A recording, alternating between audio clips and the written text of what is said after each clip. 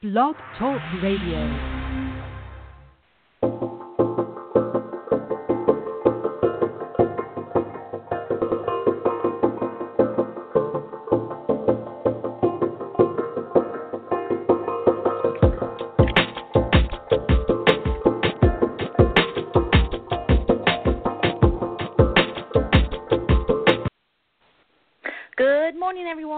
And welcome to Speaking of Green. I am your hostess, Beth Bond, curator of Sustainable News at Southeast Green. And I have a funny story today. The gal we're going to be talking to, Jenny Phillips, has become a dear friend of mine, but we were going to do this on Facebook, and we've had a hiccup with Facebook, so we're going back to my jam, which is podcasting, and we are so excited to have Jenny with us.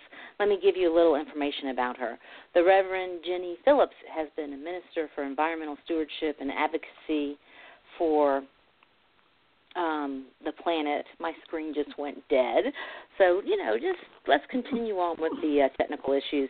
She has recently, in June, she came to Atlanta. The United Methodist Committee on Relief moved from New York to Atlanta, and she is the Creation Care Manager here for the entire United Methodist Committee on Relief, which is actually an international organization.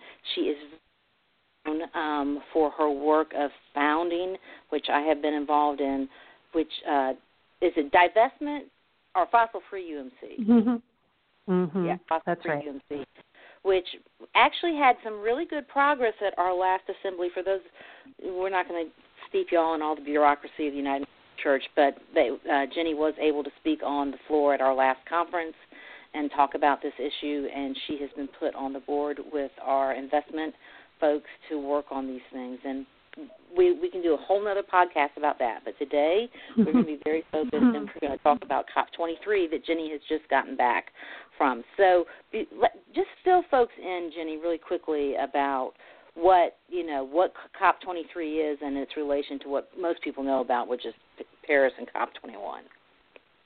Sure, absolutely. Well, first, Beth, thanks so much for having me, and hello to everyone. It's really exciting to join you. So COP23 was held in Bonn, Germany in November, and it essentially was a meeting of people who are parties to the Paris Agreement, and their task has been to write the rule book to the Paris Agreement. The Paris Agreement goes into effect in 2020.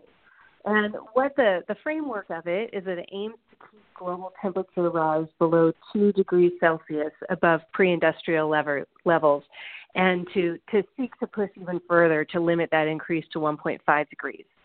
And so in the process, the rule book that was attempted to be put together needed to strengthen the ability of countries to deal with climate impacts, get money and technology and capacity to developing countries and vulnerable countries, because we know that less developed countries are more vulnerable to the impacts of climate change, whereas more developed countries have a greater responsibility for historic emissions and current emissions.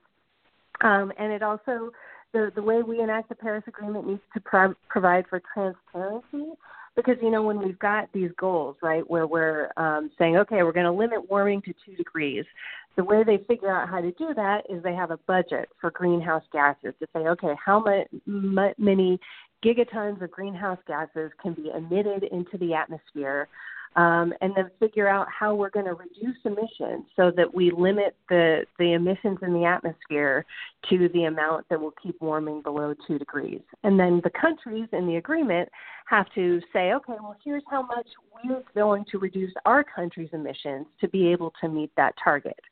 And to do that accurately, there needs to be a framework for measuring and reporting. So the ideals were all laid out for these values in the Paris Agreement, and then COP22, 23, and 24, the tasks are to figure out how we actually pull it off. And I want to share, Beth, an important concept in figuring out this rule book is common but differentiated responsibility. And that basically means that all states are responsible for addressing climate change, but as I said before, they have different responsibilities due to differences in their historic emissions and their places on the development spectrum. And so that's an area of tension that we really saw exposed at COP23, where there's a common understanding that was agreed on in the Paris Agreement that we have different responsibilities to the warming that we're experiencing on this earth, but tensions about how to address our different responsibilities, how to name them, and hold different parties accountable for them. So shall I keep going on, or do you want to jump in here? Well, I was just going to say what was one of the things that was noteworthy is that even though this was held in Bonn, this was hosted by Fiji, right?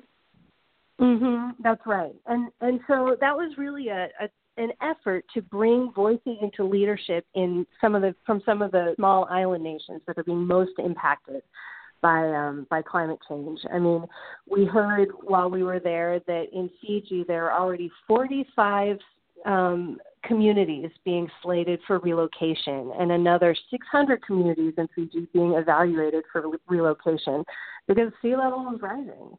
And so they are starting to make plans for how people are going to move.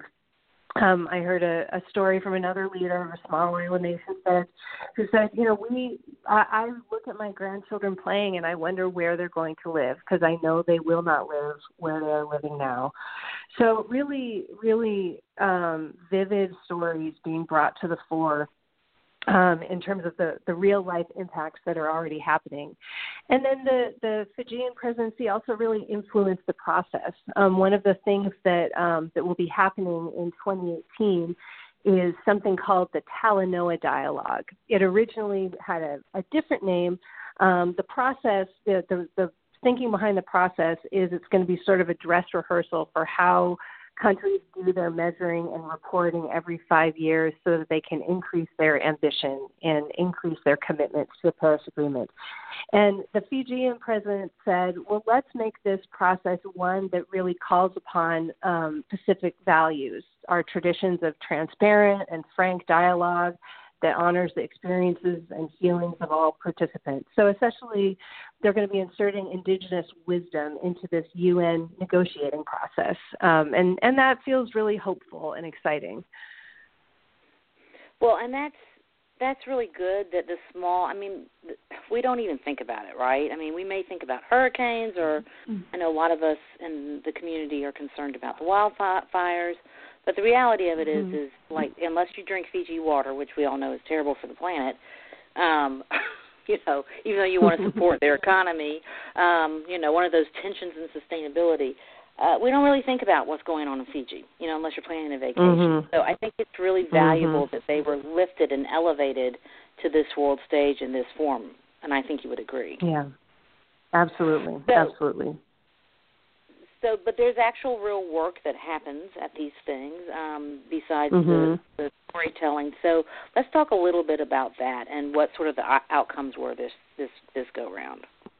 Yeah. So one was that decision around developing this dialogue that would be a dress rehearsal for the stock take, and that was a significant conversation that happened. How we're actually going to report our emissions reduction so far and how we're going to increase our ambition. Because you and your listeners may know that while we have said, okay, we need to keep warming below 2 degrees Celsius, the commitments that countries have made so far do not keep warming below 2 degrees Celsius. It's over 2 degrees, possibly up to 3. And so countries need to increase their commitments so that we can do what we say we're going to do under the Paris Agreement. And so one of those pieces of work that happened was figuring out how we're going to push countries to do that. By doing this dialogue in 2018, the hope is that even though the Paris Agreement doesn't start until 2020, that countries will go ahead and increase their ambition and commitments prior to 2020. Another area that was worked on was around something called loss and damage. This is a part of the Paris Agreement that focuses on providing assistance to vulnerable nations that experience loss and damage due to climate impacts, like those small island nations. Unfortunately, the decisions made on it were very weak. They did not establish a permanent agenda item for implementing some kind of action around this. It just encourages countries to fund the committee and encourages countries to secure finance for loss and damage, but it doesn't bind them to do so. So that's not a great outcome, and there will be continued efforts to push that. Another thing that happened was that a local communities and Indigenous peoples platform was adopted. This gives Indigenous peoples voice in exchanging their experiences and sharing best practices. So while they're not parties to the agreement, they will have formal voice in the negotiating process. And similarly, a gender action plan was adopted, requires women to be represented in all aspects of the convention process. And I have to tell you, Beth, I was really heartened to see the number of amazing women in leadership throughout the event. It felt quite egalitarian, and I realized how refreshing that was for me as a woman working in the church in the U.S. to see so many women in strong leadership positions. Well, and that makes me very happy, too. I mean, especially in the season that we're in the United States, which we will not go into. But all of us listening know right now there's not a lot of hope. So it's really great that on an international stage that equality is happening finally in these conversations. And I'll just throw an aside that the Vagina, Eve Ensler does this thing every Valentine's Day, and it's about uniting women. And I'll just never forget her saying, you know, who is affected when the lights go out, right? And she was linking that to climate change. You know, like when we lose electricity, you know, what happens? You know, there's all kinds of crazy things that happen, and how it is truly a gender equality piece. So that's hopeful enough for me today, actually, to be honest with you. Like, yay, girl power. So let's talk about the other big hairy gorilla in the room. So this is the first COP where the United States was officially not a participant, and we did not have a pavilion. We know there were plenty of Americans there.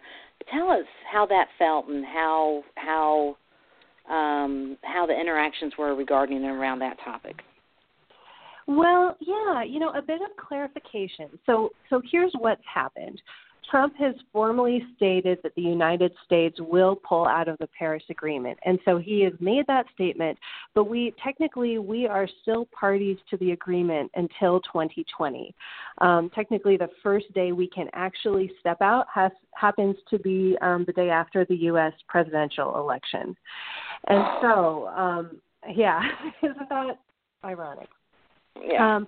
So in the meantime, we are still parties to the agreement, and we did send U.S. negotiators to the climate talks. The first week of the negotiations is the more technical side of the negotiations, where they were working on rules around transparency, like I talked about, and some of the technical details.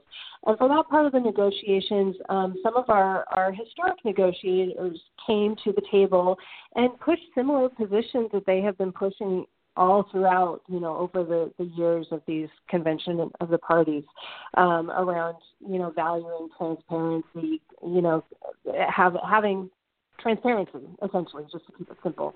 And so those are positions that we have held throughout administrations and continued those positions. The second week of the COP, some other U.S. government officials came and pushed a coal agenda, which was not well received. Because, of course, coal is a leading contributor to greenhouse gases. But overall, the U.S. administration had the potential opportunity to do some damage to the Paris Agreement, and it did not. And so that was heartening. It still was certainly hard to show up there as an American citizen, a U.S. citizen. I was actually at the COP in Marrakesh last year, and that was happening during the election. So we got the news while we were at the COP that Trump was elected, and we knew that he had indicated his plans to pull out of the Paris Agreement if elected. And so that was in a way a harder COP to be at as a U.S. citizen, because suddenly we were in the role of trying to explain how this happened when it wasn't what people expected. And so that was challenging. This year, the positive light that came from the U.S. was a group of U.S. government and business leaders who did have not exactly a pavilion, but a tent, and their theme was America's Pledge, and they essentially highlighted state governments and businesses that had committed to reducing emissions in line with Paris Agreement standards, despite the federal government's decision to pull back from the agreement. So that was a light. I guess the other thing I do want to mention related to the U.S. is that even though we were present in the negotiations, the current administration has already started rolling back the mechanisms that would allow the U.S. to reduce its emissions in line with the emission reductions we had committed to. The Clean Power Plan would have been the core mechanism for reducing emissions in the U.S., and now Trump is rolling that back. And so even though we are in the negotiations, our actions currently don't put us on a trajectory to reduce our emissions at the level we had committed.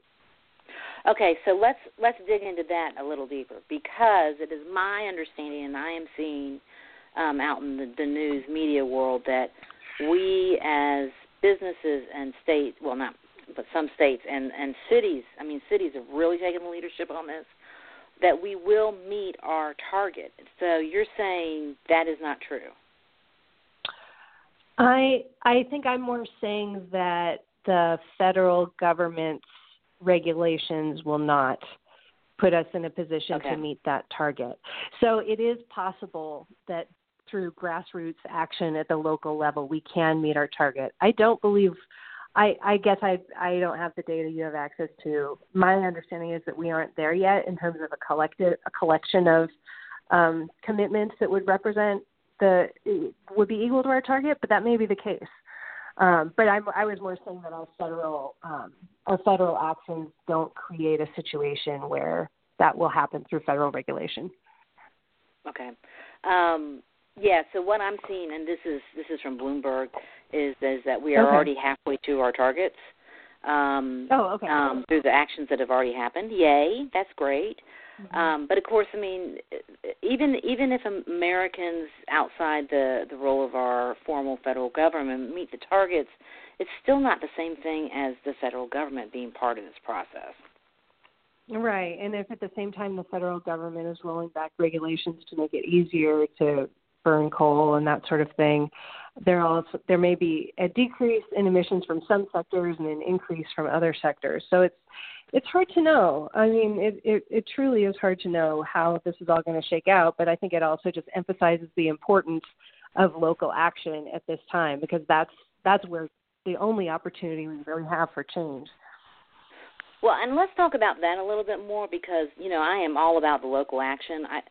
As a person of faith, in fact, I think it is important for each of us who are walking as a disciple of Jesus to exercise our individual right, whether our individual part is going to solve climate change. It's just part of, just like, we need to be in prayer and be fighting for social justice and everything, we need to be doing our part to care for God's creation. And and I really believe that the individual actions, they add up. But we have some leadership saying it's too late. What you do individually doesn't count. Where are you on that? Well, I think it's a both and. I think the individual action historically the rate at which individual action has caught hold. If we continue at that rate, that will not be enough. And individual actions do contribute to systemic actions. So I think we need to be working in both places. I think we need to have integrity in our own lives, and we need to recognize that there are, especially depending on your economic situation, your geographic location, there are a lot of factors that impact how we consume fossil fuels and how we emit carbon. And so you have to take a hard look at where you are and what resources you have available for housing, transportation, energy sourcing, and financing different things. And then say, okay, well, what systemic barriers are in the way for me living greener? First, what can I do to live greener with my current situation? And then what systemic barriers are in the way? So if, for example, you live in a rural area where there's not good public transportation, there's a systemic barrier there. It means that your local government hasn't provided that resource for you. And so what can you do to engage your government to help create opportunities for transportation that are lower emission? That's like one example. Another is, where do your utilities get their power from? If most of your power is coming from coal, then that's a systemic barrier for you, and you have to look at either are there ways that you get solar access where you are or participate in a solar purchasing program, but also can you advocate with your utility to utilize renewables in their energy mix. So does that make sense, that both and? Yes. But, I'll just say this. So I just feel like that if people of faith would just focus on food waste in their local area, that it would be such an enormous transformation, right? Well, I'm sure you saw the drawdown research that food waste, like reducing food waste, is one of the top ways that we can reduce emissions right now. Yeah, it's number 3. And so, we've done a lot of stuff at Southeast Greenwich Drawdown, and that's what I'm thinking. And then food waste is such an easy one, right? It's so easy to make changes. Not that I'm actually living that because we got snowed out last weekend and I've got all this food from the Christmas tea that was canceled, but I'm confessing. But, I just think that just mindfulness and intentionality really, it's very hard to track and keep the numbers, right? But if everyone just did their part, it really would make a huge difference. Oh, yeah, absolutely. I mean, there are things we all can be doing to address or at least most people in the United States can be doing to address their consumption and how they use the resources that God has provided in their lives. And I think it's incredibly important to be continually self-aware of your consumption because culture teaches us to not be aware of our consumption, to just consume mindlessly. So that's something we have to work against all the time. Right. And I think for those of us in the community, we also know how easy it is to sort of slip, right? And you just have to give yourself grace, forgiveness, and do better the next day, right? Or you'll drive yourself insane. So let's get back to COP. I'm sorry, I took us a little bit off. So you were in the process. You feel like we've got some good outcomes. What happens from here, from until the next one, COP24? Between COPs, there are intersessionals, which are meetings that happen, and they're a little bit lower profile. And the COPs bring together both negotiators and a lot of observers from NGOs and civil society. And then in between, there are these intersessional meetings that are just, people can still attend them, but they don't as much. They're just less sort of big. And so they'll continue to do work on negotiating what the rule book is going to look like and what the process is going to look like. And then they'll do this facilitated dialogue, the Talanoa dialogue in 2018 to kind of do this dress rehearsal for how they're going to take stock of what's happening and how we go from there.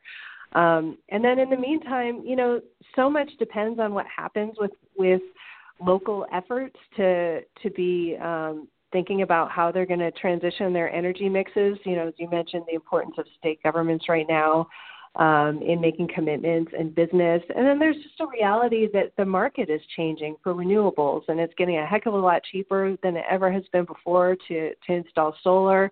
Coal continues to be on the brink, even as, folks like our current administration are trying to revive it. So there's some changes on the horizon that may have an impact as well. So the COP process is very large, it's very governmental. It's always exciting when I get to see you and John on video, coming live from some exotic locale. But what is the takeaway for the average person, even if they're not into sustainability? What is the takeaway? How do they make it something real in their life, and how can they choose to and maybe engage?